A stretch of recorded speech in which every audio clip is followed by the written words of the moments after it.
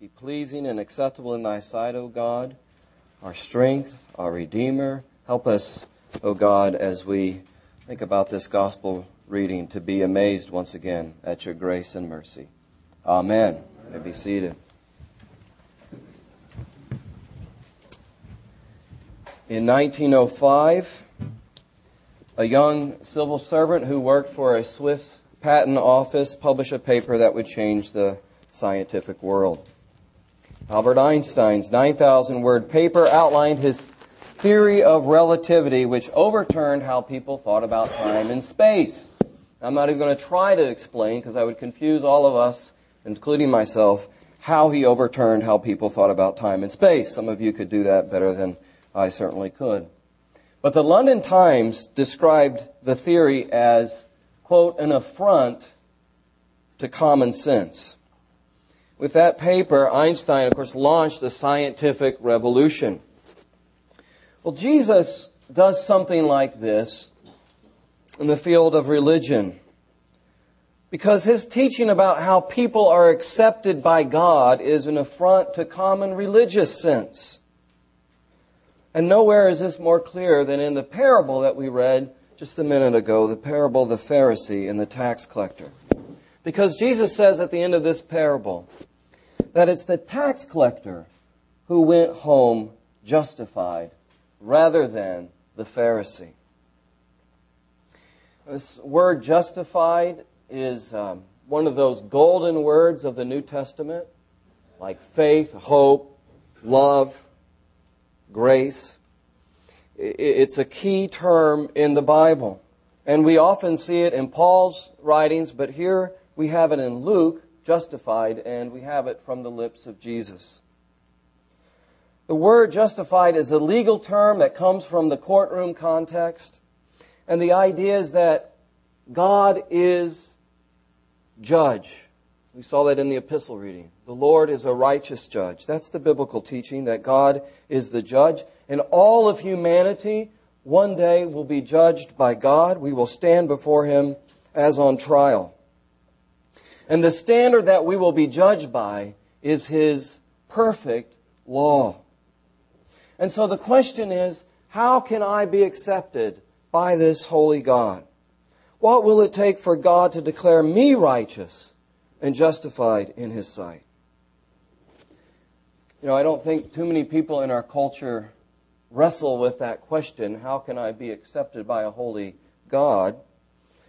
How can I be righteous in God's eye? Except maybe, I get this sometimes, at a funeral.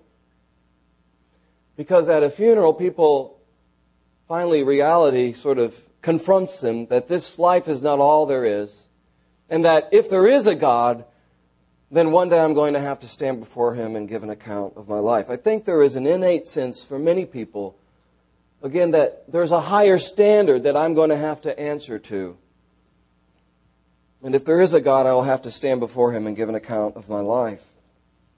I remember one time preaching a funeral where a man who was not a believer came up to me afterwards, and after the presentation of the gospel, talking about some of these things, he said, I think I'm going to have to reevaluate how I've been thinking about things. There's something about staring death in the face and confronting the reality of it that gives us this sense that one day we're going to have to give an account to God. So how can we be accepted by God? That's the question.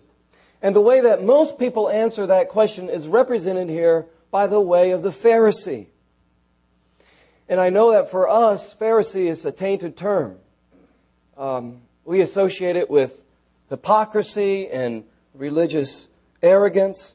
But you've got to remember that in Jesus' day, the Pharisees were revered by the Jews.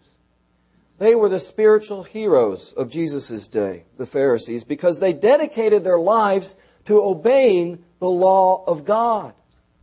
And they believed that by obeying the law of God, God would have favor on Israel, and that God would deliver them because of their covenant faithfulness, because of their faithfulness to God, that God would deliver the people of Israel from the oppression of Rome. So the Pharisees were looked upon in general as spiritual heroes in their day.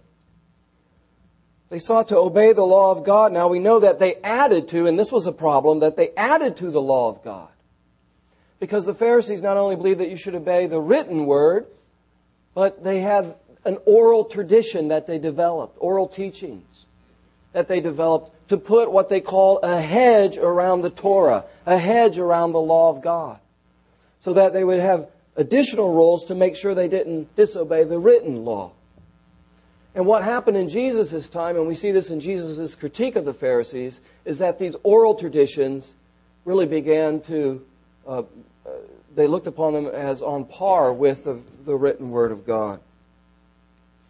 But in general, if you ask a Jewish person in Jesus' day, what does it mean to be a righteous man? He would say, you need to go talk to the Pharisee. There you'll see a righteous man. You'll hear what righteousness is all about from the Pharisee. In this prayer of the Pharisee, we see why he thought he was righteous. Look at this prayer. Verse 11. The Pharisee, standing by himself, prayed thus, God, I thank you. What a prayer of thanksgiving. I thank you that I am not like other men. Now, we have a time in our liturgy when we give thanks to God for things. I would be shocked, I think all of us would be shocked if we heard somebody pray that kind of prayer. I thank you I'm not like the guy sitting next to me. But here's a sense that I am separated by other people because of my piety. And that's what the Pharisees, many of them believed, that they were better than others because of their piety. In fact, the word Pharisee means separated one. And he elaborates. Other men are extortioners, unjust, which means that they don't follow the law like I do. Or adulterers, or even like this tax collector. And so you see what the Pharisee is saying. One reason he thinks he's righteous, one evidence of his righteousness, is that he's saying, I'm better than others. I don't do what other people do. It's about what he does or doesn't do. Then he talks about some positive things that he does do. Listen to this. I fast twice a week. I give tithes of all that I get. Now this is impressive spiritual discipline. I doubt that there's too many people here that can say, I fast twice a week. But the Pharisees did. I give a tithe of all that I get. I wonder how many of us could say that.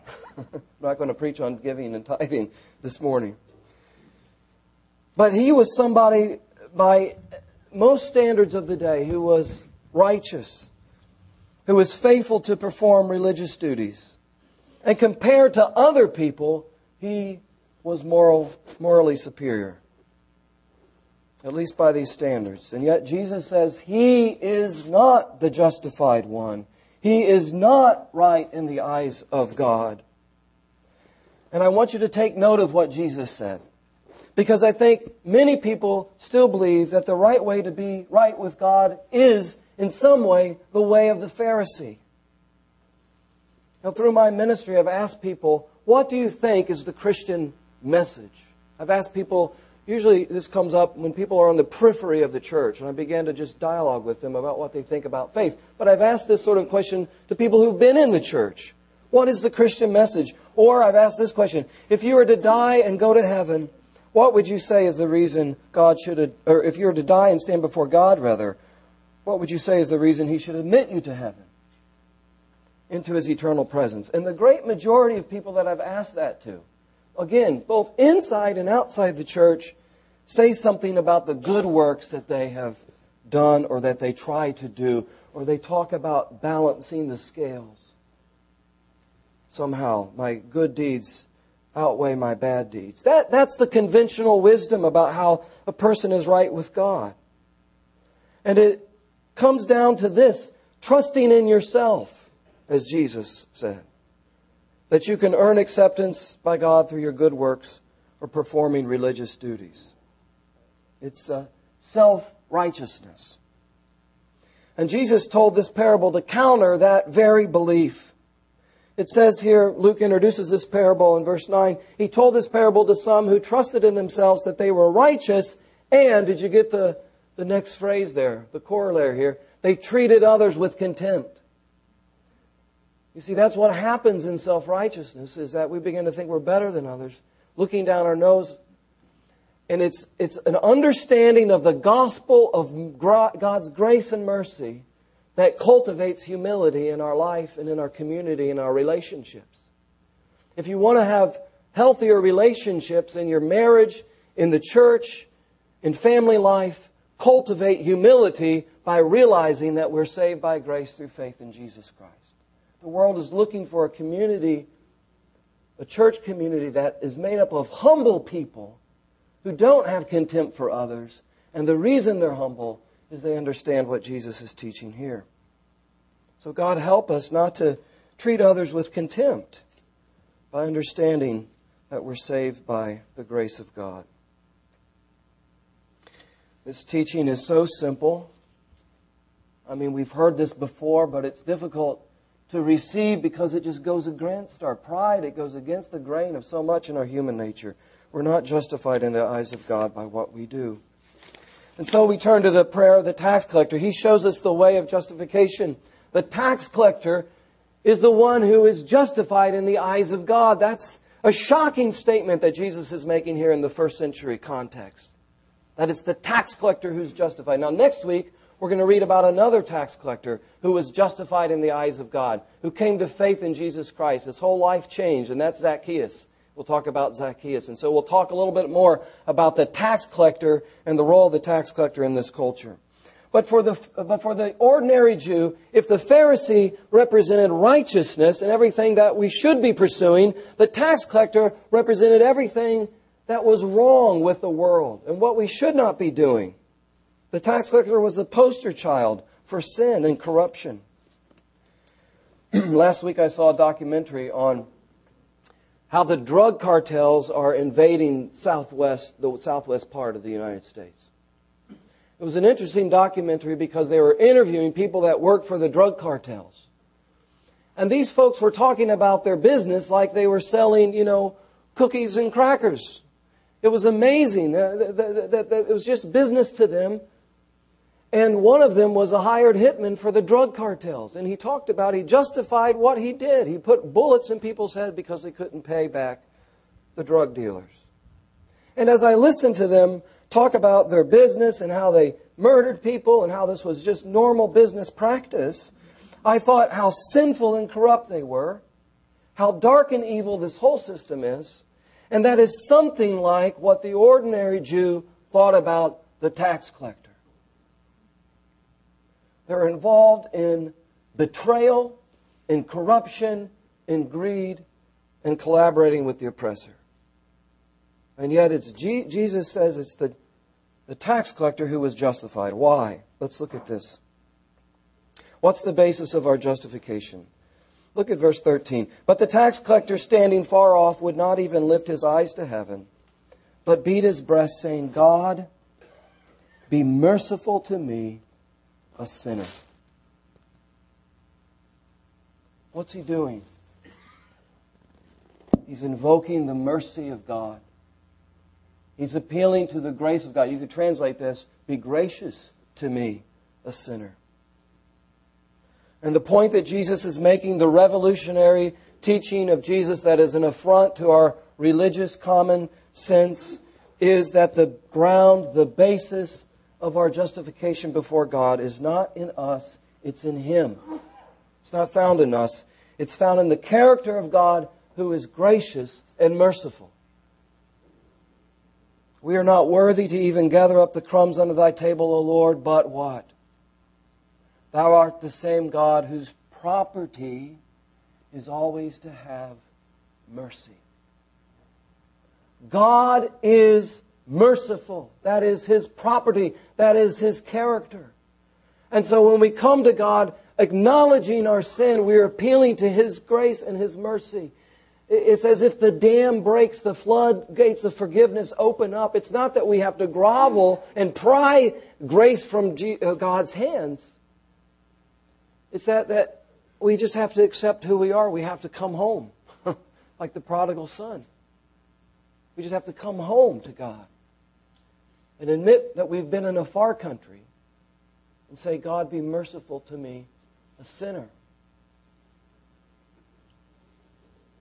You have to admit it. You have to admit that you're sick before you get the medicine and go to the doctor. There can't be grace without repentance.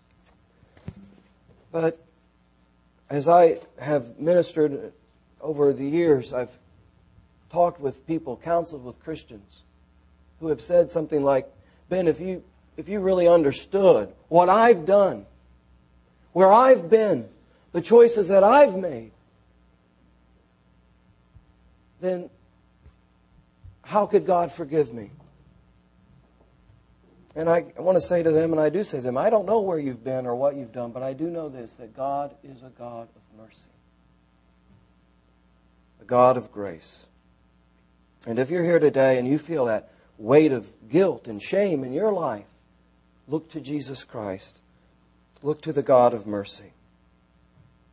We have to admit that we need the grace of God. And one of the problems that we have as religious people is that we can sort of twist our religious practices into forms of self-justification or self-righteousness. Listen to this from Peter Toon, an Anglican theologian. He says, so many Christian people do really think that their good acts of kindness and concern for others commend their persons to God. They believe that their regular attendance at worship, their financial support of the church, and many other things makes them, even if only partially, acceptable to God. And the problem is not their service to others. The problem is not the good things that we do. We should be doing good things. Those are signs, they're evidence, they flow from justification. But the problem is that we believe that such service contributes to our justification. And here's what Peter Toon says. He says, before God the judge, there's no possible justification through presenting who I am and what I've achieved. Before God, the righteous judge, there's no possible way that we can present ourselves and say, we deserve, we've earned your favor. The way of justification before God, the judge, is to appeal to His mercy and grace. That's what happened to the tax collector in the temple courts in Jerusalem. Justified in the eyes of God, and you can bet that his life was changed, that he began to live a life of holiness and humility. Friends, trust in the mercy and grace of God alone for your justification. We know even more about the mercy of God than this tax collector did because we know the name of mercy, Jesus. We know the place of mercy, the cross, where He bore away our guilt and shame. So when your conscience condemns you, when you reflect on all the ways that you have been wrong, when you are honest with yourself and you consider the ways that you fail to live up to God's standard, even fail to live up to your own standards, when you contemplate standing before God the judge, I hope your plea is the plea of the tax collector. Because Jesus is saying here, this is the way of acceptance. God, have mercy on me, a sinner. And when we do that, we find grace and mercy. A gracious Savior. His grace is greater than our sin. That is good news. I hope that sinks into our hearts and minds in a fresh way today. His mercy and grace is greater than all of our sin, and He made a way for that through the gift of His Son, Jesus Christ. Amen.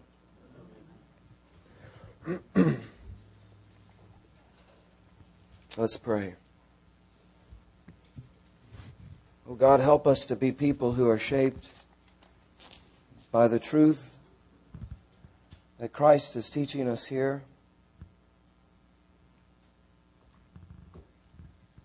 Help us to look to You, God, for our justification through Your mercy and grace that we find in Jesus Christ. Work in us deep humility and gratitude for all that You have done for us, so that we would not look on contempt with towards anyone else, but would want them to find the same grace and mercy that we have found in You. We pray this in Your name, Lord God. Amen.